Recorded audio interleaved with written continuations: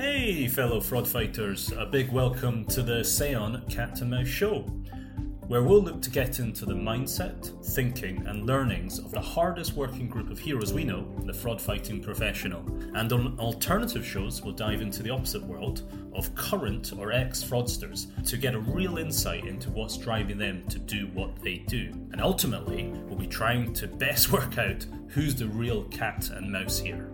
So really pleased for Dave Parrott to join us on our podcast, Cat and Mouse, Seon Cat and Mouse. Dave, you have a long tenure at Jagex, and yes.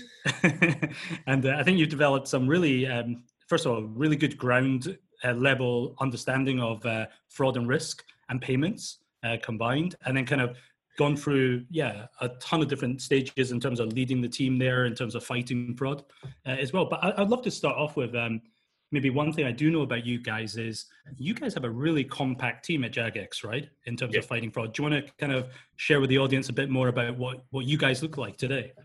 And we try and keep a very agile approach. So we need to react very, very quickly and things like that. So we have honed our processes down to the simplest format as much as possible. We try and do the base level stuff very, very well and keep it very, very direct and to the point. We have very, very strong KPIs and ways of measuring things like that. So we don't really feel like we've needed to expand the team. And we've had very, very successful results with a very small team. It used to be a team of one. It used to be me a long time ago. And then it expanded and we took on more and more responsibility. We try and keep it small. So you mentioned something pretty critical there. The kind of idea is that you shouldn't be sticking stuff into review. I guess that's the nature of what you guys deal with 24/7, kind of the nature of the transaction as well. Actually, for those who aren't familiar with Jagex, maybe it's worth kind of explaining a wee bit about kind of what you guys do as well. Yeah, so we're an online video game producer. So all our products are online. It's all digital content. We offer our product around the world. We have players around the world. It's 24/7, and like anything online, there's an expectation. But when you buy it, you get it straight away. We measure our overall from payment to fulfillment in seconds. So the idea of a manual review in that process just doesn't work. And even if we did try and kind of limit it to a subset of our community, as with a lot of other video games, our community is very vocal. So you set one rule for a smaller group and they will talk with the rest of them and expand. So you kind of have to treat everyone as equally as possible, because if you don't, people will start asking questions. So we can't really work with manual review. On the flip side, we do have the advantage that we are not shipping a product. We can take more risk at the front because if we're selling digital content, there's no loss to us if we don't finally get paid for it. We can manage our risk much more carefully. So yes, we have shipping information.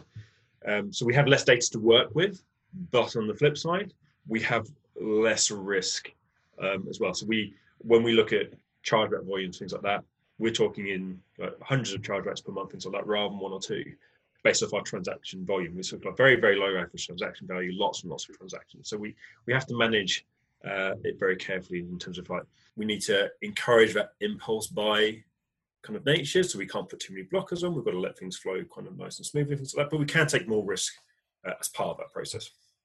And you mentioned as well, I guess, the nature of kind of the kind of fraud fighting you guys do, and the fact that you've managed to, it sounds like, keep everything really efficient in that small team. Do you think that kind of affects this kind of skill set of your team members that you're looking for when they join, your team there? Everyone who's been in the team has always come from our customer service department. We've always sourced from that because those people learn the game, they learn our customers, they learn about how people interact with the product and things like that. So they quite quickly get an idea of what is normal and then can quite easily pick out what isn't normal. So they have a really good skill set and things like that. And from our experience, it is easier to teach someone fraud than it is to teach them the nuances of the product and how customers interact with it and things like that. So it kind of fits quite nicely into what we do. So usually when we bring a new member into the team, we have to invest in, this is how the payments and fraud industry works. And this is how you do SQL queries and things like that, and mass data, things like that.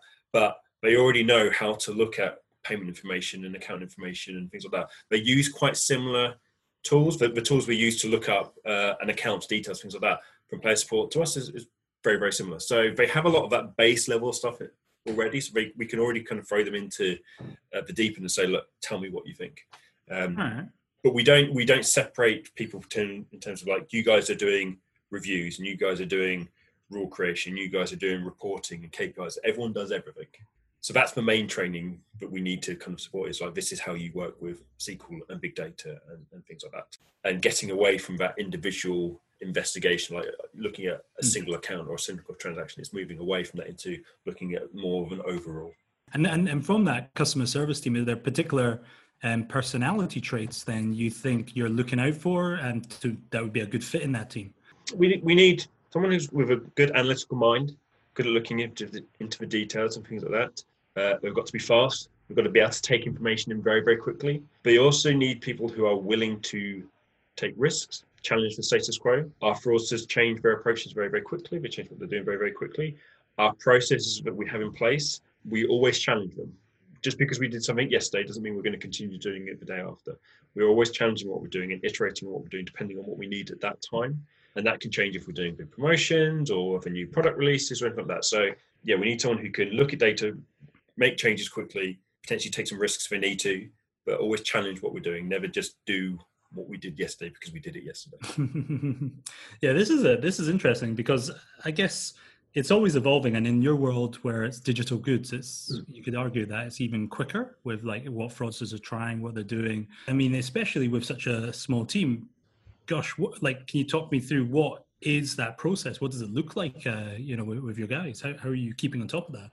Yeah, so we primarily use a rules-based engine. We have a data sciences team within the company who provide recommendations through machine learning into what rules we create, but we don't have any machine learning as part of our live process.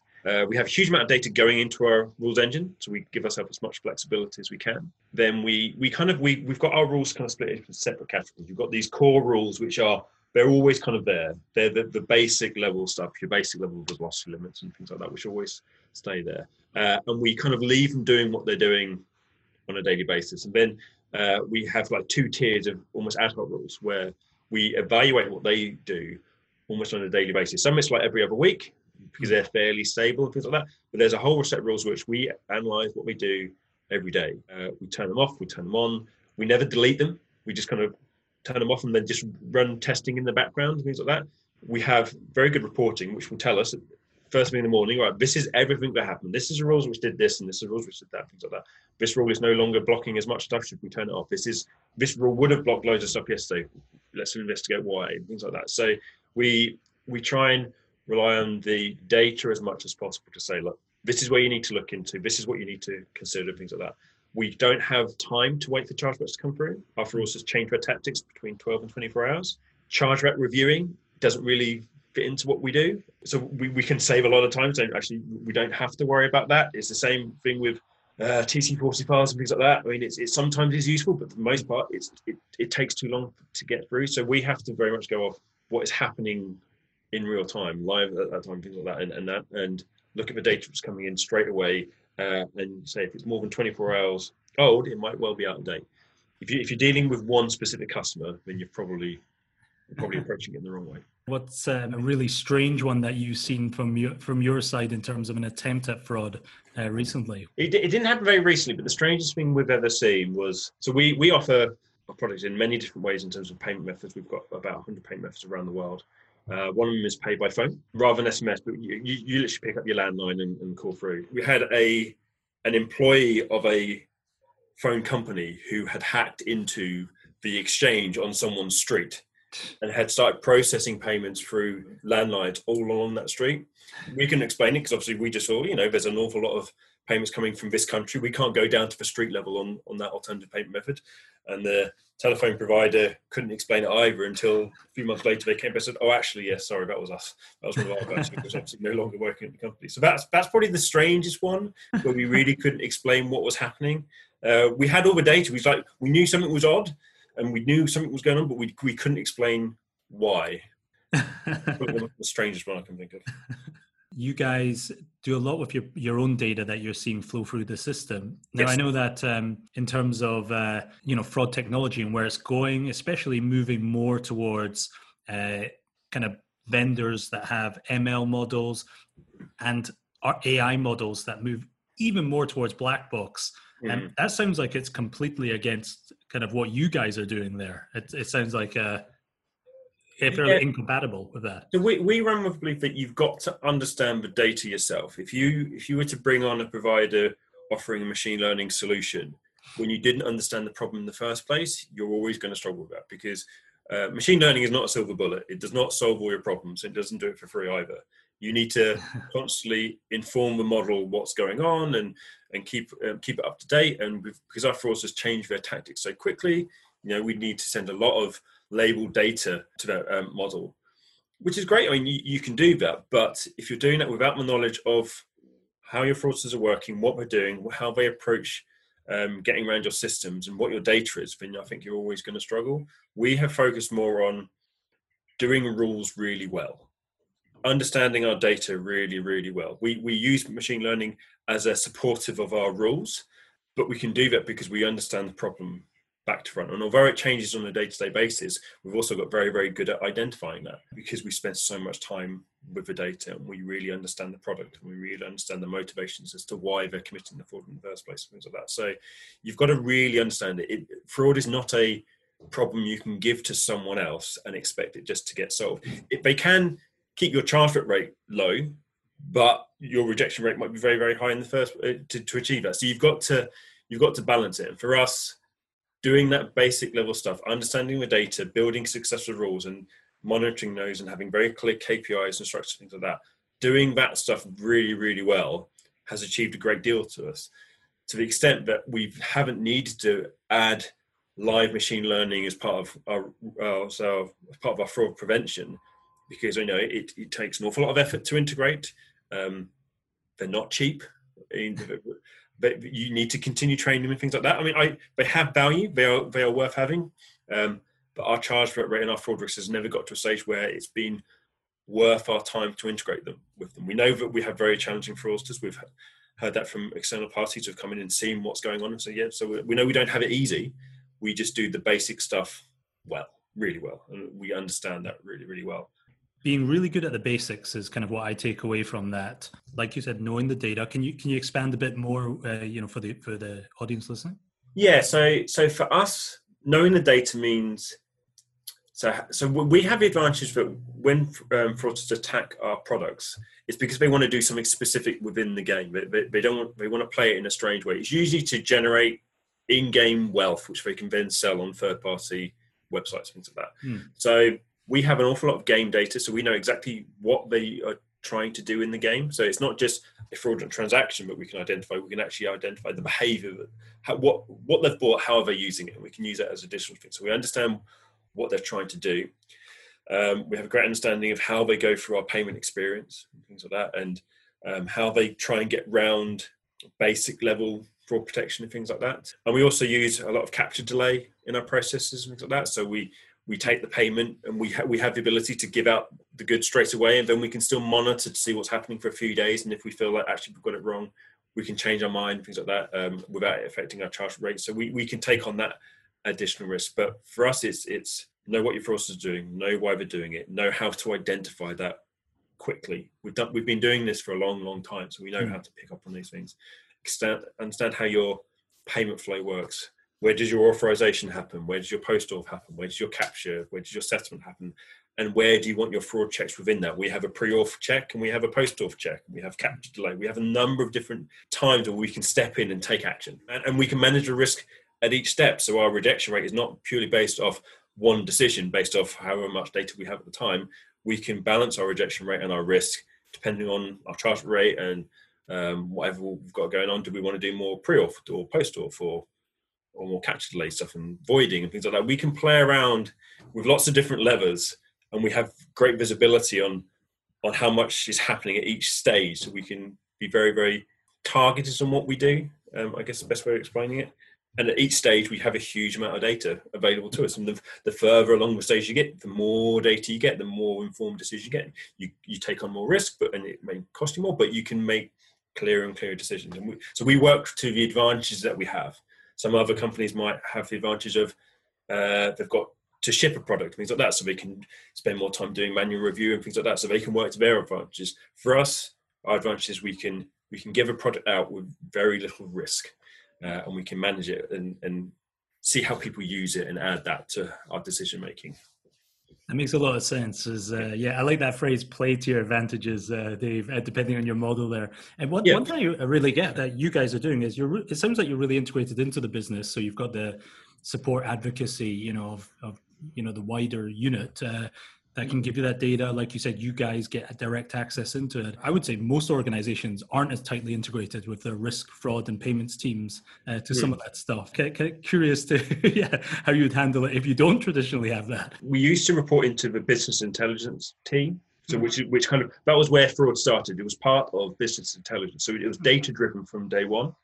And then it was staff and player support team, which kind of created those connections. We take up, because we manage payments and all our payment reconciliation, we have direct connections with the finance teams, because obviously they need us for our side, that side of things. And now we sit within technology. So we have connected with many different teams over the years. So we've kind of built those relationships up over time. The hardest one to get more involved in, and we've been quite successful with this over the last few years, is actually more integrated into the product. We understand how it works, things like that, and the products work very closely with us in terms of like, are they doing things which are safe or not? Are they adding to their risk or not? We don't want the game developers to have to consider fraud protection when they're making the game.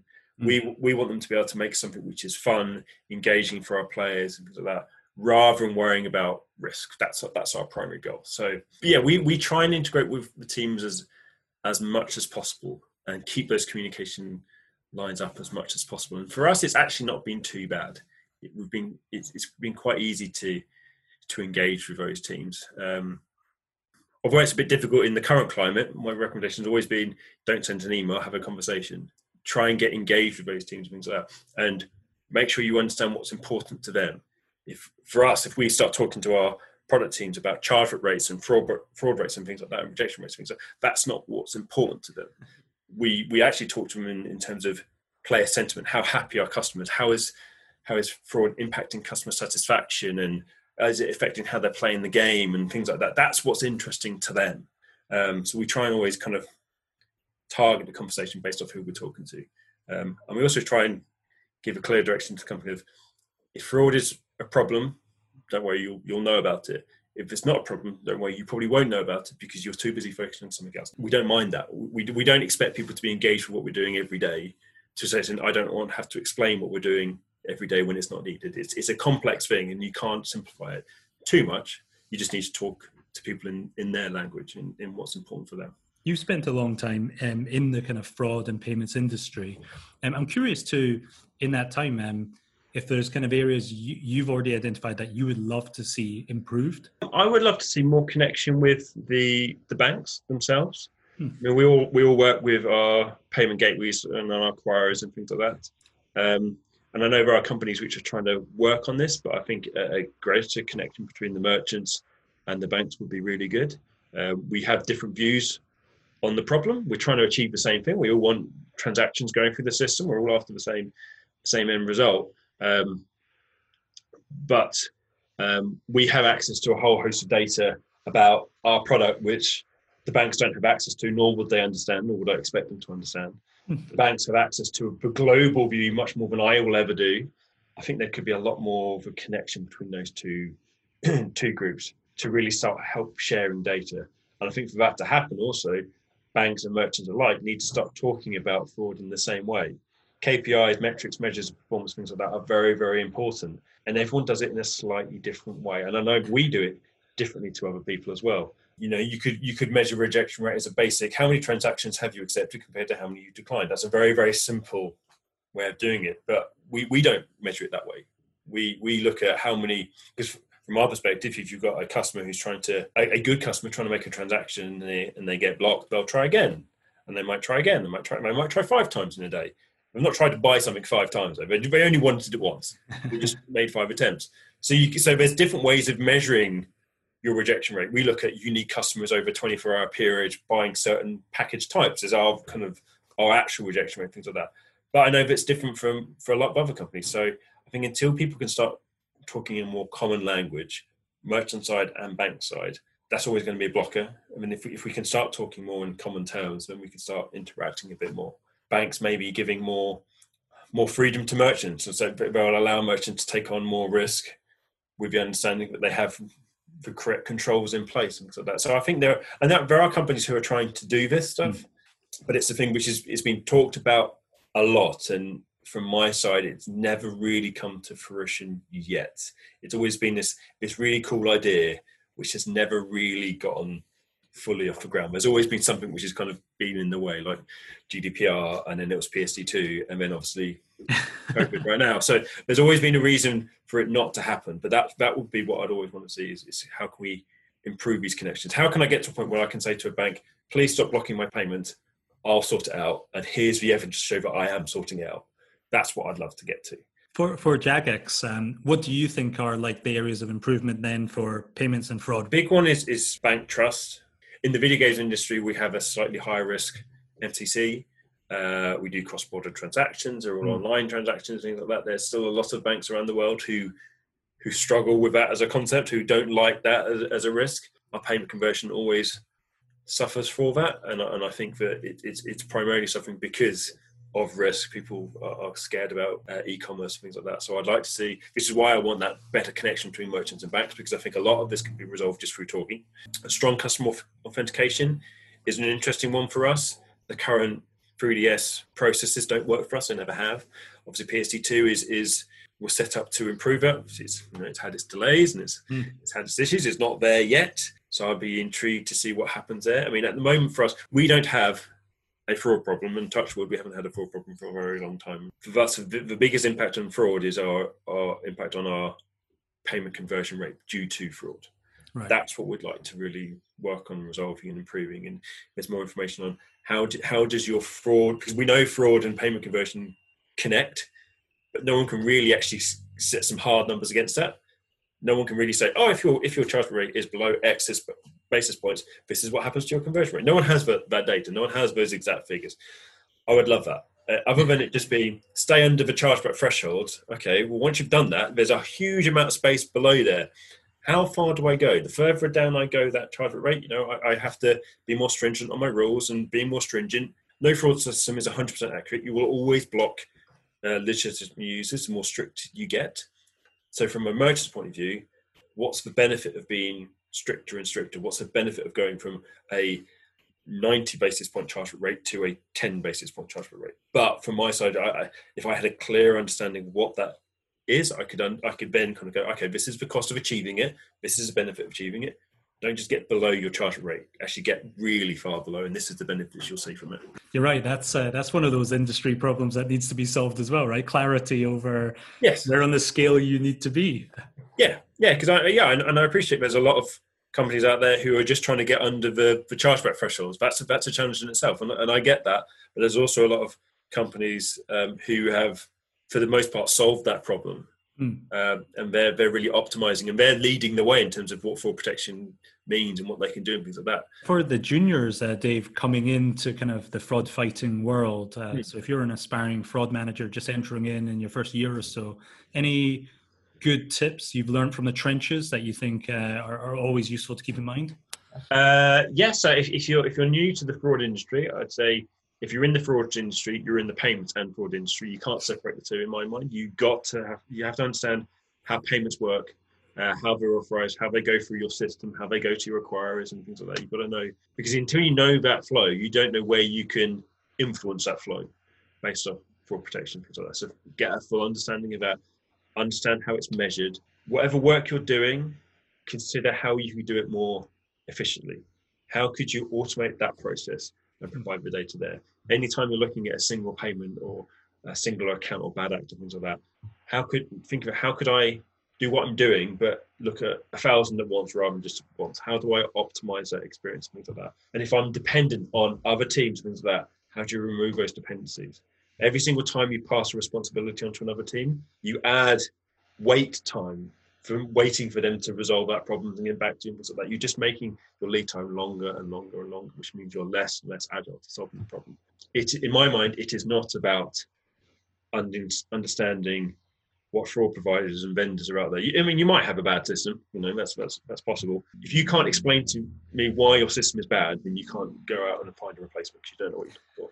Don't Don't spend time thinking we need to get this new tool or this new setup, or think, oh, there's this new snazzy piece of technology. No. Understand what you have and understand it well. Understand how it impacts your business and understand that well. And then when you talk to your executive teams or whatever it is about the impact of fraud on business, you can do it in a language that they understand. The name of our podcast, Dave, is the Cat and Mouse Podcast. In that scenario, with the fraud fighter and the fraudster, who do you consider the cat and the mouse in that instance? I'd say the fraud fighter is definitely the cat, because we are always chasing what the mouse is doing. So you're always reacting to the fraudster. It's very, very difficult to preempt them. Yeah, in that analogy, I would always try and consider, how can I become a faster cat? How can I respond quicker? If they're going to start doing whatever they're going to do, and how can I stop them as fast as possible? There's always going to be another mouse. You catch one mouse, there will always be another one, and they'll always come quickly. So you need to get good at catching them fast, and you're going to be catching a lot of them. Well, Dave, thank you for your time. It's been really enjoyable hearing your experiences there, and I think the audience will find it really helpful as well. Thanks for your time there. No problem. Thanks very much. Thank you so much for tuning in to this week's show. At Seon, our whole startup is 100% focused on helping you, the hardworking fraud manager, fight fraud with tools that are intuitive and fully complement your existing risk tech stack. Check out our website where you can get started on a free trial and be up and running in 30 seconds or less.